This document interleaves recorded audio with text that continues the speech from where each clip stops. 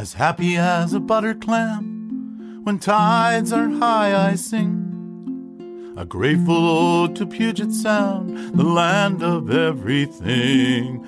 I love it from Tulalip to Puyallup, Squim and Pisht, and to the Dosey Wallops, where so many times I fished.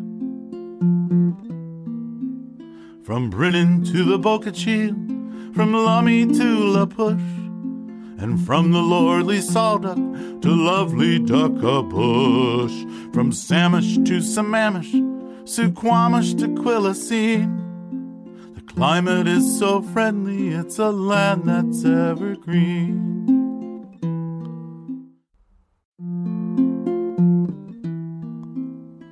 As happy as a butter clam, when tides are high I sing a grateful ode to Puget Sound, the land of everything. I love it from Tulalip to Puyallup, Squim and Pisht, and to the Dosey Wallops, where so many times I fished. From Brinnon to the Bocacheel, from Lummi to La Push, and from the lordly Salduck to lovely Duckabush, from Samish to Sammamish, Suquamish to Quilcene. The climate is so friendly, it's a land that's evergreen.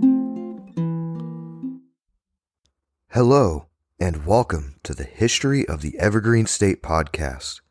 I'm your host, John C., and thank you for joining me today for this revised episode. This is episode 4, the Maury Island UFO incident. Prior to so-called European discoveries, Native Americans had lived on Maury Island for centuries. The portage was a preferred hunting ground, with woven nets spanning the short distance between the two islands to catch low-flying waterfowl. In 1792, during exploratory missions on Puget Sound, Captain George Vancouver named Vashon Island after his friend, Captain James Vashon. When Lieutenant Charles Wilkes surveyed the sound in 1841, he named Maury Island after William A. Maury, a member of his crew. William Maury would later serve in the Confederacy during the Civil War, where he raided Union ships on behalf of the Confederates. He is buried in Caroline County, Virginia. At the time, there was a portage between the two islands. The Point Robinson Light is located on Point Robinson. It's on the northeast corner of Maury Island in Puget Sound. The lighthouse marks the halfway point between Seattle and Tacoma. Point Robinson, also known as Robinson Point, was so named in 1841 by the Wilkes expedition in honor of John Robinson. He served as quartermaster for the exploring and surveying party. In 1879, the Lighthouse Board recommended that a steam fog whistle should be erected at Point Robinson, which was roughly 9 miles from Tacoma and was then the prospective terminus of a branch of the Northern Pacific Railroad. Prior to 1925, Maury Island was only accessible by boat or bridge at high tide. Now, however, the island is easily reached from the larger Vashon Island via a paved road over a narrow strip of land. A 325-foot-long, 102-foot-wide dry dock that was originally built for use in Port Townsend in 1891 would be sold and then moved down south to the sheltered cove of Quartermaster Harbor between Vashon and Maury Islands. This was mainly due to the bottom falling out of the Port Townsend real estate market. Once the dock was put into place, the community that sprouted up around it was named Dockton. This dry dock was one of the largest on the Pacific coast, and some ship owners on Puget Sound now had to get their ironwork done on a tiny island, not Seattle or Tacoma, to which they had been accustomed. Dry dock workers originally had to commute by steamer from Tacoma, but a hotel was quickly built to house them during the week. One of the first boats repaired in the dock was the Wetmore, a whaleback steamer built at West Superior, Wisconsin. It was brought to the Northwest by way of South America. Maritime business was good in Dockton up until the Depression of the 1930s. The Martin Ilitch sons retired and shipyard operations ceased. With the onset of World War II, newer and larger facilities in Tacoma, Bremerton, Everett, and Seattle came into play. And soon, the heyday of Dockton's shipbuilding and boat repair days was over. Logging and fishing continued, but the island never truly became self-sufficient. Some islanders thought they should secede from King County and form their own county, but many realized that they were dependent on outside resources. As a perfect example of this, when the phone service arrived, a cable needed to be laid deep under the waters of Puget Sound. The islanders weren't independent enough to do that themselves. And they thought leaving the county would be a good idea. I think not. Maury Island was the center of a recent controversy between the locals and Glacier Northwest, a company which supplies ready-mixed concrete and is owned by the Taiheiyo Cement Company of Japan. The company intended a 300-fold expansion of their existing gravel mine on the island, which was previously permitted to extract up to 20,000 tons per year. With the expansion, the company would have been able to extract up to 40,000 tons per day. An opposition group quickly sprang up of local islanders and was known as Preserve Our Islands. They staunchly advocated gathering more information before continuing mining operations on Maury Island. The operations would ultimately be denied and public open space would be curated, ensuring critical protections for local marine habitat. Now let's take a quick sponsorship break and I'll be right back. In 1947, logs floating in the waters of Puget Sound were a common hazard in the waters of the South Sound. Typically, these logs escaped from jams at nearby lumber mills, where these logs awaited their turn to be milled into lumber. Patrol crews were known to ply the waters from Olympia on up to Bellingham, keeping the waterways clean and free, while also rustling up the runaway logs. They ensured that the mills wouldn't lose much product and made themselves a good amount in salvage fees. It was June 21, 1947, when Harold was aboard one of these patrol boats, while his supervisor, Fred Chrisman, was on shore. Dahl reported that he was on the boat with his son Christopher, as well as 2 more men of his crew and the Dahl's family dog. Their boat approached the eastern shore of Maury Island, which is about 6 miles from Des Moines. Harold looked up to the sky and reportedly saw 6 flying objects and guessed they were about 2,000 miles above his boat. He described the objects as being made of some sort of reflective material, that they were donut-shaped, and that they were each roughly 100 feet in diameter. The center holes, Dahl estimated, were about 25 feet in diameter. Dahl also saw what he thought were round portholes and an observation window on each craft. Reportedly, the 5 other craft circled over the 6th, which then began to act incredibly strange. The lowest craft began to drop slowly, then it stopped and hovered about 500 feet above the water. Dahl began to put his boat ashore, recalling later that he feared that the aircraft was going to crash into his boat. Once on land, Harold Dahl took several pictures with his camera. He described the lower craft staying in position for roughly 5 or so minutes, then another ship broke formation and began to move down. The moving craft then touched the bottom craft, maintaining contact for several minutes. After what seemed like hours, but was only just a few minutes, they heard a loud thud. This was suddenly followed by what Dahl originally thought to be newspapers. Most of this debris landed in the bay, while some landed on the beach. Dahl cautiously approached some of this debris and found that it was a very lightweight material. In addition to this metal, the ship dumped roughly 20 tons of a dark, molten metal, which Dahl later said resembled lava rock. When it hit the water, this substance was so hot that a massive amount of steam erupted from the dump site. Dahl and his crew then hurriedly took cover after some pieces hit the boat. Some debris hit his son on the arm and burned him. Sadly, another piece landed on their dog, and it did not survive. Once this dumping was complete, the craft slowly regained altitude, rejoining the other ships then headed west out over the Olympics and then disappeared. Upon regaining his wits, Harold Dahl scrambled to his boat, and upon making an attempt to call out on the radio, he found that it was not working. As Harold sailed his boat back to dock, he performed a burial at sea for their family dog. Once he was back on land, Harold took his son to the hospital to receive burn treatment and then told the bizarre, somewhat unbelievable story to his boss, Fred Chrisman. When the photographs Dahl captured were finally developed, they incredibly showed the weird airships, backing up Dahl's claim of the events of that afternoon. These photos had spots all over them, and Dahl mused that it might have been caused by an exposure to radiation. Chrisman did not believe this incredibly far-fetched story that his employee was telling him, though he agreed to go himself out to Maury Island. Once Chrisman made it out to the spot where this event took place, he was able to recover several samples of the rocks. He reported that while he was retrieving these samples, a strange craft, which he recognized from one of Dahl's photographs, just hovered above, as if it was somehow observing what was going on down below. Dahl would tell investigators that the next morning a strange man wearing a black suit visited him and then suggested that the two get breakfast together. Dahl wasn't really all that concerned, so he agreed and drove his own car, following behind the stranger's brand new black Buick.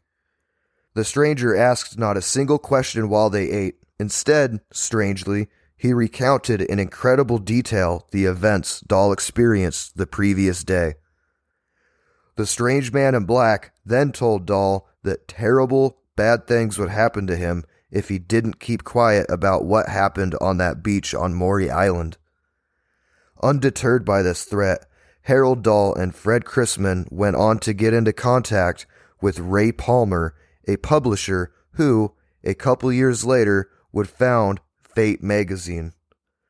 Ray Palmer lived in Chicago at the time, so Dahl and Chrisman sent him a package which contained a box of these weird metal fragments and written notes explaining what happened that July 21st, 1947 afternoon. Palmer then got in touch with Kenneth Arnold, who himself had recently reported seeing flying saucers near Mount Rainier since he had heard that Arnold had began investigating these UFOs.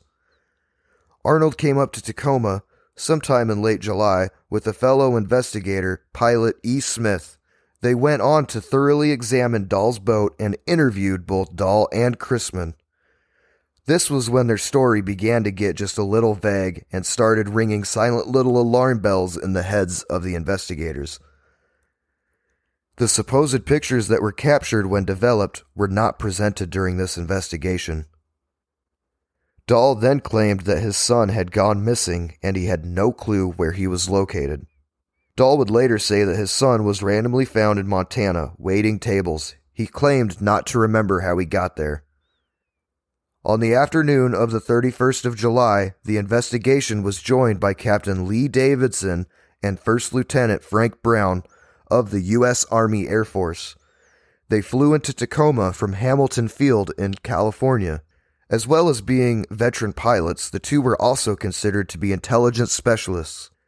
The pair then proceeded to meet with Arnold and his partner Smith, as well as Chrisman. The meetings ended up taking the better part of the rest of the day. One of the Army investigators said that he thought there very well could be something to all of this, but they were not able to stay to investigate further, for the pair was due to depart at around midnight. They were in a hurry to be at Hamilton Field that morning, August 1st, the day that the Air Force was to officially separate from the Army. Plans were delayed slightly, and the two officers finally departed McCord Airfield at around 2 that morning. They were flying in a surplus B-25 bomber, which had an additional 2 crew members aboard. Barely 20 minutes into their flight, the plane crashed outside of Centralia. The 2 unnamed crew members survived, but the 2 investigative specialists would not, making them the first 2 casualties in the history of the Air Force. Dahl and Chrisman stated that the officers collected some of the strange metal, which they labeled as top secret. Some crazed newspapers even became so bold as to report that the plane had been shot down to cover up any information the pair had found. Due to the loss of life and the publicity surrounding the event, the Air Force broadened their investigation and the FBI started an investigation of their own. The Air Force determined that the crash was simply a tragic and horrific accident, which was caused by an engine catching fire. Another Air Force investigator studied Dahl's boat and determined that the damage did not match the extent of the damage that had previously been described. There was, conveniently, no piles of metal on Maury Island that the investigators could find, and the samples that were found merely resembled simple slag from a smelter, of which there were a few in the general area. The FBI then tersely issued a warning to the two men, believing it was merely a hoax, and that if the men did not completely drop the matter, they would charge them with fraud. These claims had already resulted in the two deaths, and the federal officials were not apt to deal with any more of these bogus stories. This was a very generous offer, and initially, Dahl and Chrisman went along with the intended plan. They recanted their story of that afternoon and denounced it all as a hoax. They refused to give any further interviews as well. This wouldn't last long, and by 1950, an issue of Fate, the previously mentioned magazine that was published by Ray Palmer, ran an article in their January edition where Chrisman claimed the events were in fact the complete truth. Kenneth Arnold included the story of the Maury Island UFO incident in his 1952 book, The Coming of the Saucers. Most people today, however, believe that the whole thing was faked and it was just a hoax that got entirely out of hand. There are some out there that think this event is completely true, and a smaller group of conspiracy theorists think that the federal government might have been dumping nuclear waste into the Puget Sound. But the question remains, why did so many branches of the government, the Army, the Air Force, the CIA, and the FBI aggressively investigate these sightings? If it was simply nothing, why waste the resources on such a triviality? What is known, however, is that this incident is one of the first to involve a reported mysterious, strange man in black who claimed to know way more than he should have. According to the movie, the Maury Island incident screenwriter and producer Steve Edmiston says historical context matters. In May 1947, President Truman announced the containment doctrine, identifying less than 2 years after World War II our new enemy, the Soviet Union. And it may well be that the purpose of these aggressive government investigations of objects in the sky merely derived from profound concern that the U.S. was being overflown by a new hostile adversary. Edmiston based the Maury Island incident on declassified FBI documents directly tying then FBI Director J. Edgar Hoover to the investigation and alleged cover-up. These FBI documents associated with the Maury Island incident remained classified for 50 years. Partially in response to the success of this 2014 film, the Burien UFO Festival, BUFO for short, was launched by entrepreneur John White. Maury Island can be seen from the shores of Burien and Des Moines. Inspired by the story and the local roots of the film, along with continued community interest in this history, White conceived of the one-day annual celebration as a way to extend the story through audience participation. BUFO draws thousands of attendees each year and is quite the fun time if you've never been. The festival integrates film screenings and includes an annual viewing of the Maury Island incident. The 2017 showing channeled Mystery Science Theater 3000 when it featured live commentary. You can think of BUFO as just a big geeky space party featuring thousands of people and dogs dressed in extraterrestrial costumes, some UFO-themed guest speakers, a couple DJs, and a refreshing beer garden. A mural to commemorate the incident was originally installed in 2013 on the side of a building in Old Burien. It was removed after a 5-year run before being bought by the city of Des Moines. It would be restored, then made its Des Moines debut at the 2019 Burning Saucer event in Des Moines. The mural has been mounted on the side of a container owned by the new Des Moines photography business Harper Studios, which is located at 605 South 223rd Street. The mural was commissioned by Burien resident John White, who also executive produced the film, and was curated by artist Zach Paul.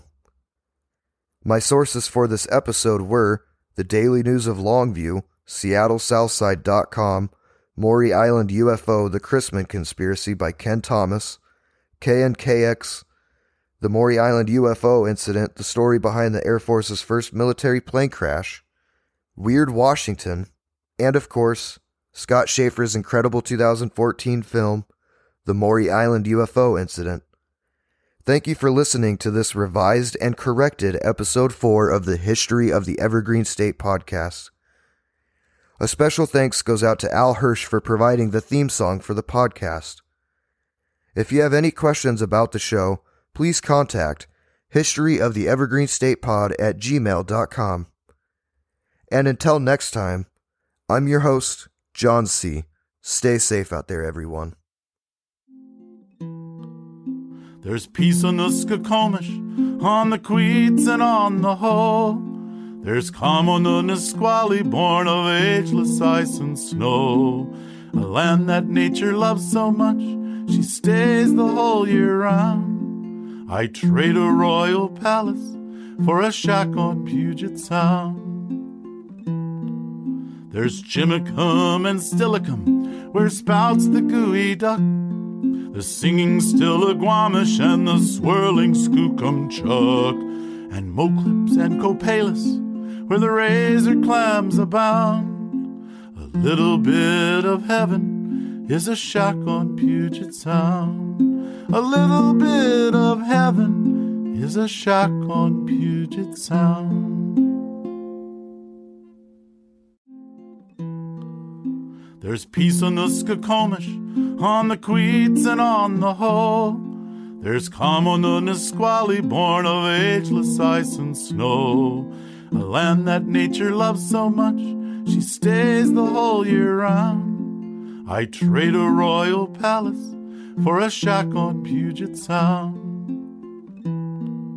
There's Jimicum and Stillicum, where spouts the gooey duck, the singing Stillaguamish and the swirling Skookum Chuck, and Moclips and Copalis, where the razor clams abound.